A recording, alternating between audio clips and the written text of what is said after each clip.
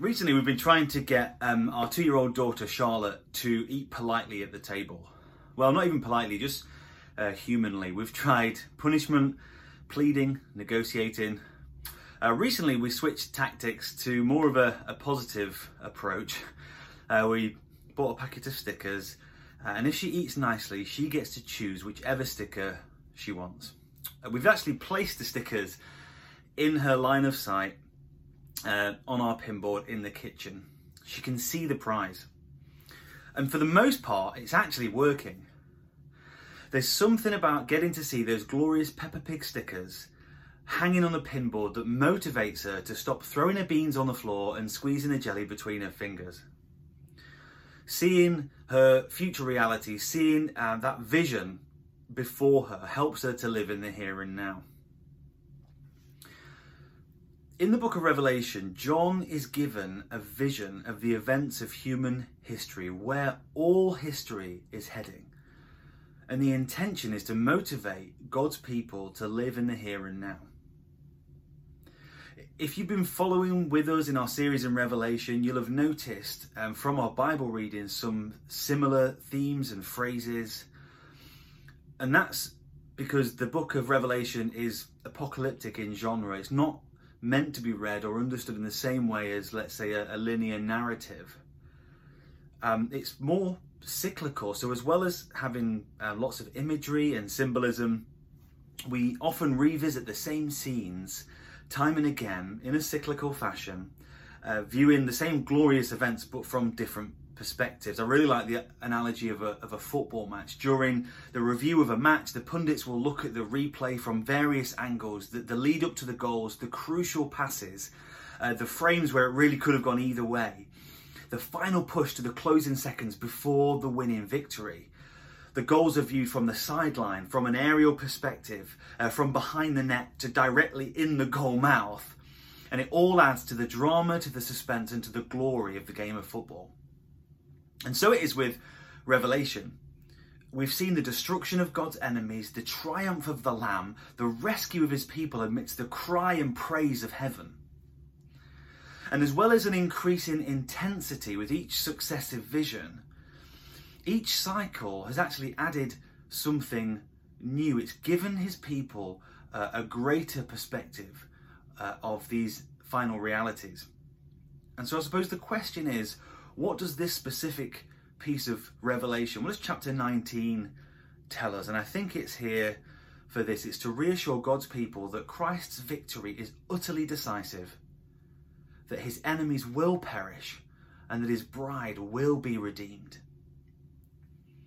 And if that's the case, then this passage should cause us, his people, to do two things. Firstly, to long for our marriage consummation. And secondly, to live in light of our enemies' destruction. And there'll be our 2 points. So firstly, long for our marriage consummation. If you were with us last week, we left from chapters 17 and 18 with Babylon, that great city prostitute, being condemned and destroyed as her people cried out in horror. All access to their material joy, the sex and the stuff, the pleasure and the plunder had gone. And the woes that came out of her were terrifying. And yet the perspective from heaven as we move into chapter 19, it couldn't be more stark. The woes from 17 or 18 are actually drowned out by the hallelujahs in chapter 19. There's no weeping, no sorrow, no sadness around the throne of God, only praise. And this praise is directly concerning divine judgment. Verse 1 says, salvation and glory and power belong to our God, for true and just are his judgments. All the evil and wickedness that has stood against God and against his people has finally been decisively defeated. Judgment is good. And verse 2 tells us that as well as corrupting the earth and the people upon it, the presence of evil was also responsible for the persecution and the destruction of God's holy people. That's why the response from heaven is praise for the fact that God has avenged the blood of his saints. This verse actually harks back to 2 Kings. You'll remember that moment with Jezebel as she attacked and murdered and persecuted God's people. And so this has been a long time coming, and there's no wonder that this praise is so climactic. It fills the panorama of heaven, and it actually seems to build in crescendo as well. Verse 1, you've got the multitudes of heaven shouting, but then the camera seems to draw more centrally as we go to verse 4, where the 24 elders and the living creatures fall down in worship. These are angelic beings who surround the throne itself. But then we move to verse 5, and it says, then a voice came from the throne saying, praise our God, all you his servants, you who fear him, both great and small. You see, this voice comes from the throne itself, and commentators debate whether it's an angelic voice or the voice even of the Son of God himself. We don't know, but what we do know is that all of heaven, the redeemed multitude, the angelic host, and maybe even Christ himself, give glory and praise and honour to God for his judgments, for his justice. Just as the term woe that we saw in chapter 17 and 18, it marks the lowest sorrow and wretchedness, so the term hallelujah, used in verses 1 and 3, 4 and 6, it marks the highest note of praise. In fact, it's used nowhere else in the New Testament. It's saved for this moment right here. Hallelujah. Heaven declares God's justice to be good, not least for vindicating his name, but for rescuing his people. You see, in God's dealing with humanity, judgment and salvation, they're like a double-sided coin, hand and glove. Whether it was the Egyptians judged in the Exodus, resulting in God's rescued people from slavery, or whether it was the wicked Canaanites purged from the land to make way for God's holy people and temple, or on the cross where sin and death were condemned in order to make way for full access to God, to worship him in spirit and truth, judgment and salvation have always gone hand in hand. And so it is here. Look with me at verse 7. Let us rejoice and be glad and give him glory, for the wedding of the Lamb has come, and his bride has made herself ready. It's out of the judgment, you see, that salvation appears. Out of the judgment of God's enemies, that here this beautiful bride is presented. And this is the moment that all of creation has been heading towards, the long promised wedding feast, promised long ago in God's word. I'm reminded of Isaiah chapter 61 and 62, and we'll read that now. It says, I will greatly rejoice in the Lord. My soul shall exult in my God, for he has clothed me with garments of salvation. He has covered me with a robe of righteousness, as a bridegroom decks himself like a priest with a beautiful headdress, and as a bride adorns herself with jewels. You shall be called by a new name, the mouth of the Lord will give. You shall be a crown of beauty in the hand of the Lord, and a royal diadem in the hand of your God. You shall no more be termed forsaken, and your land shall no more be termed desolate. But you shall be called, my delight is in her, and your land married, for the Lord delights in you. And as the bridegroom rejoices over the bride, so shall your God rejoice over you. You see, the refining fire of God's judgment burns away any dross or impurity, and it brings into sharp focus this beautiful being. Unlike Babylon, this bride adorns herself in beautiful apparel, fine linen, bright and clean, so like a diamond against a black cloth, or white snow against a night sky. Her splendour is seen all the more against the counterpart, the ugliness of her counterpart. And there's not only a contrast in clothing, but of conduct as well. You see, the prostitute was marked out by her sexual immorality. Her name was the mother of prostitutes and abominations of the earth. Verse 8 tells us that the fine linen here represents the righteous acts of God's people. In Revelation, white is often associated with those who conquer, Nike, those who continue to bear testimony to Jesus Christ in the midst of an evil and wicked generation. Here's this bride. She is glorious, she's pure, and she is utterly loved by her bridegroom. And I can't help but imagine that as this letter was read out in those first century house churches, and as God's people heard it being read, that they were tempted to see Babylon as more real than this vision. The power and the persuasion of the perverse prostitute seemed more real than the vision of this wedding ceremony. The idolatry of the Roman Empire, the rampant sexual immorality of the culture, its wickedness and its bloodthirsty violence, And that's to say nothing of their own sins and temptations and trials and inward struggles. God's people needed this vision. They needed this reality to show them where history is heading, what is true. It was this vision they needed to motivate them for another week of opposition, of struggle, and of life in a wicked world. And I don't know about you, but this is what I need this week as we limp into another lockdown week. Will this vision of our future reality help you as you wonder how on earth you're going to face the same tasks this week, the family dynamics, the work and the appointments and the illness and the pain and the bereavement and the loneliness? You see, this vision is given to us to motivate us for a life of praise and joy, even in the midst of trials. Have you ever noticed how so many films end in a marriage or a proposal for a marriage? I haven't read many of Shakespeare's plays, but apparently most of his plays end in not just one marriage, but multiple marriages. There's something deep inside the human heart, inside the human psyche, that longs for this moment. But the reality is that human marriage is but a dim reflection of this eschatological, glorious marriage, this end-time, glorious nuptial. And Christians, we've actually experienced something of this, a taste of this side of glory, haven't we? When God speaks to us in his word, or the joy of corporate praise. Do you remember when we were able to do that? Or the peace when we share in fellowship, or the heights of love that we experience in communal prayer when we experience the oneness of the Spirit. And yet these things are only a taste of the coming reality. Every ache, brother and sister, filled, every joy exceeded, every pain removed, every wonder brought to an unimaginable height, and all satisfaction and longing met in him, the great bridegroom who will rejoice over you. Verse 7, let us rejoice and be glad and give him glory, for the wedding of the Lamb has come, and his bride has made herself ready. What a vision. What a thought to motivate us to live for him this week, to live in this dark and wicked world, to motivate us to love one another, to love the stranger.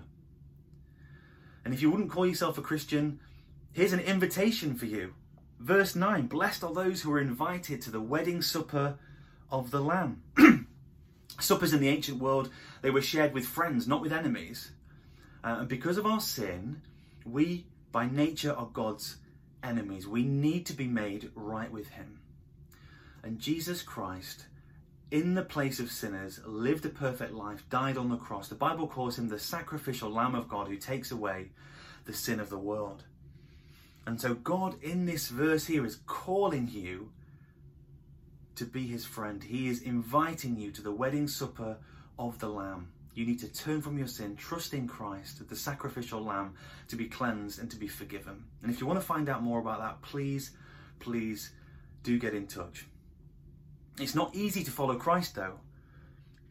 Our enemies are real, fierce, and persuasive. God's people face lies and slander and persecution, and in many cases, martyrdom. I honestly wonder how the saints in Rome or in the early church, or even today in places like North Korea and Pakistan and Afghanistan, how do they hold to the testimony of Jesus? Or even here in 21st century Edinburgh with its promises of material joy or sexual bliss or moral freedom, how are we to live out verse 10? How are we to worship God whilst holding to the testimony of Jesus Christ? Well, it's by looking at life through the lens of verses 11 to 21. That's our second point. We're to live in light of our enemies' destruction. Now, I don't know about you, but Revelation has long been a book that has scared me, and not least because I didn't quite understand it or understand how to interpret it, but actually the description of God's enemies are vivid, they're powerful, and they're evil. Revelation doesn't seem to sugarcoat it, in fact seems to bring it out into the open. The description of the beast smacks of power and glory and of strength, and it's really easy to feel dwarfed in the face of this kind of an enemy. And their weapons as well. Satan's dual tactic of deception as he leads people away by false religion and false philosophies. And of destruction, the threat and the persecution of physical harm, they're enough to make the strongest man cower.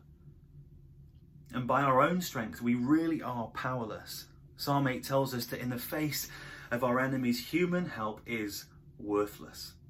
Human effort alone cannot defeat the powers of evil anti-God regimes or false teaching. A different warrior is required altogether. And that is exactly what John sees in verses 11 to 16. And to be honest, words can't really describe the brilliance of this scene. This image should be one that wipes away every fear or doubt or uncertainty that plagues the hearts of God's people. It's that moment in the film when whoever it is, Arnold Schwarzenegger, Sylvester Stallone, I'm showing my age there, or Jason Bourne or James Bond, whoever it is, the protagonist, the action hero comes in at that pivotal moment and you absolutely know that here's the turn of the tide. The enemies stand no chance. The good guy's going to win.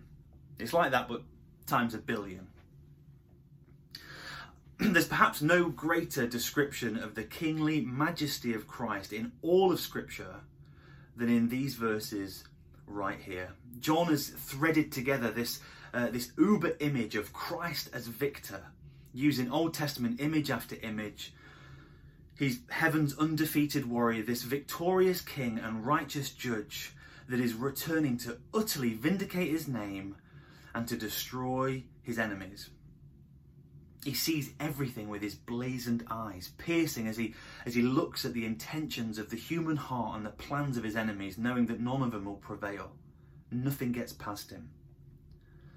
Unlike the beast in chapter 13 who wore 10 crowns, symbolising his seeming rule, this warrior has many crowns, innumerable. He's the true sovereign, truly in control.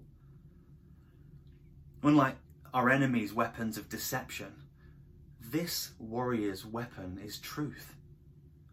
The sharp double-edged sword, the living word of his mouth with which he uses to strike down the nations, reminds us of Psalm 2's messianic king, the one who comes to rule with his iron scepter, who will defeat his enemies utterly.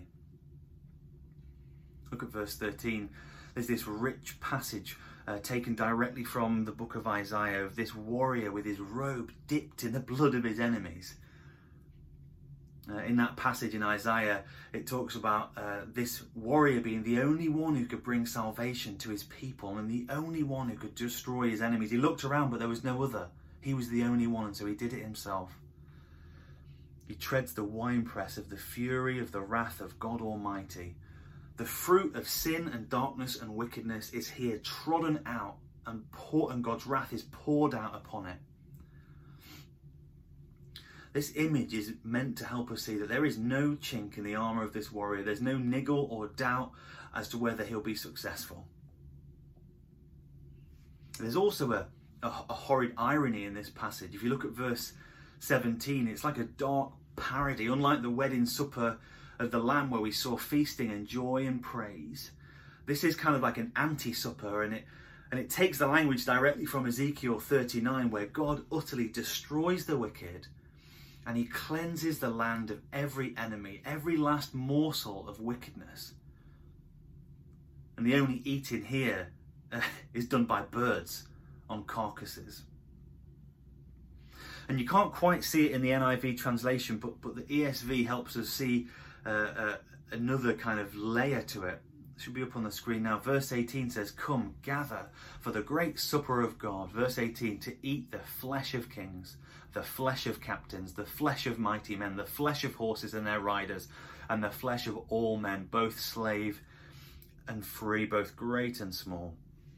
These enemies are feeble and weak in the face of this awesome warrior. They're nothing but flesh, weak, failing, fit for the birds. The writing's on the wall.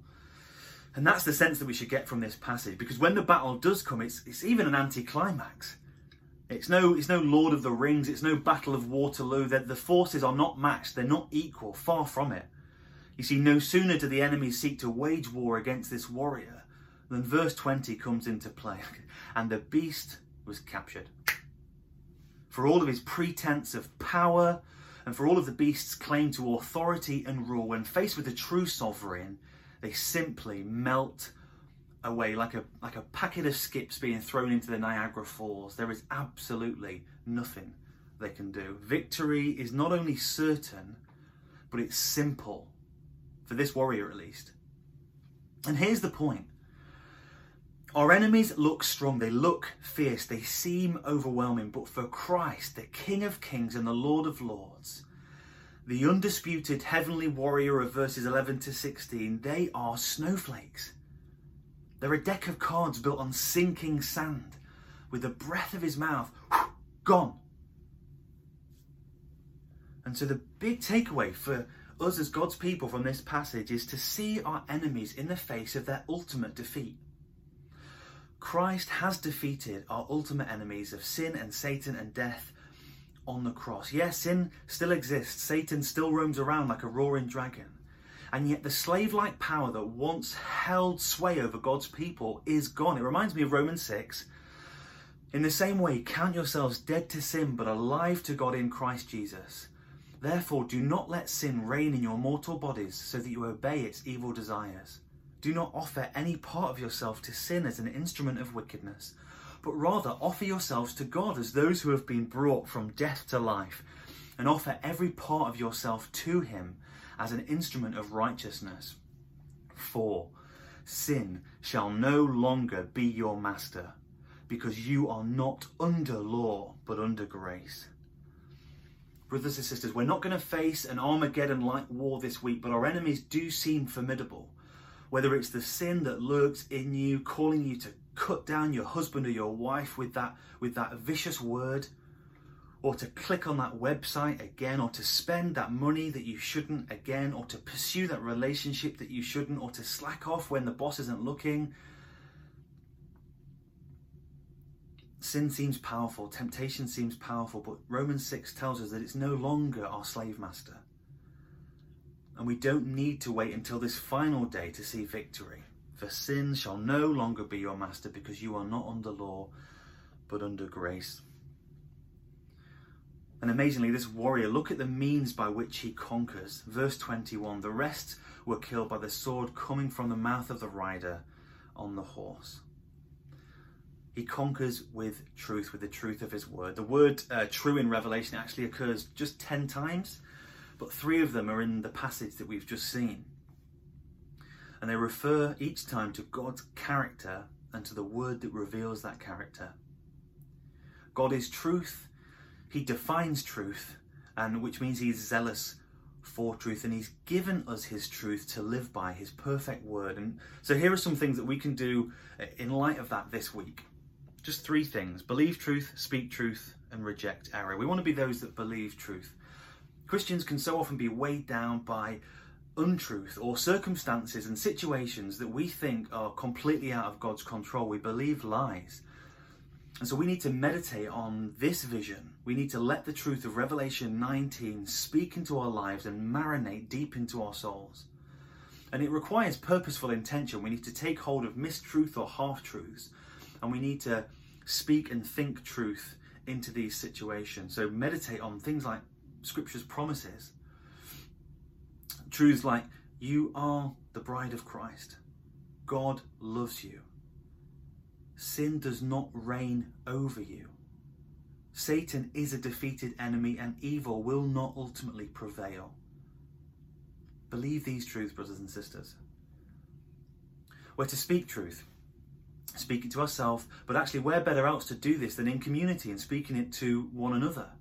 Why not join a growth group or international fellowship or a young adults ministry? Growth group is these small groups are amazing ways to speak truth to one another. There's something powerful about hearing the truth from the mouth of another. And even if it is virtual, I would encourage you, let's join together in this opportunity. Maybe you might want to start a one-to-one. Though you might feel weighed in by lockdown, God's word is not chained. And lastly, we're to be those who reject error. So as a community, we're to be passionate about doctrine, about truth taught in our community. And so this is why I would encourage you to check what I'm saying against his word. And if there's something that you don't quite agree with, please message me. But we're also to be wary of false ideas and dangerous ideas that flow into our homes and into our minds, whether it's through what's being taught in our children's schools, whether it's through social media or the larger culture. The enemy seeks to deceive and to divide, and so we must be on our guard. As I close, we're given this letter, brothers and sisters, to give us a vision of Christ's absolute victory and of our final destiny. So let this motivate you this week. So proverbially lay it before you on your kitchen pinboard. There will be forces out this week that seek to rob you of joy and of assurance. Lies that we might be tempted to believe about God, about his character, about his rule and reign, and about our position before him. So let this letter show you what those forces truly are, defeated enemies, and what your reality truly is, the bride of Christ. Long for that wedding day and live in light of Christ's ultimate victory. Let's pray. Father in heaven, thank you that you are the glorious victor, that your Son, the Lord Jesus Christ, is the one whom speaks words of truth. He himself is the truth. And Lord, he will defeat his enemies decisively. He's already done so on the cross, and it will be fully and finally decisive in that end day. Until then, Lord, cast a vision in our mind for that glorious event of our wedding day, when we will be in your presence, free from any stain of sin or guilt, with you for eternity.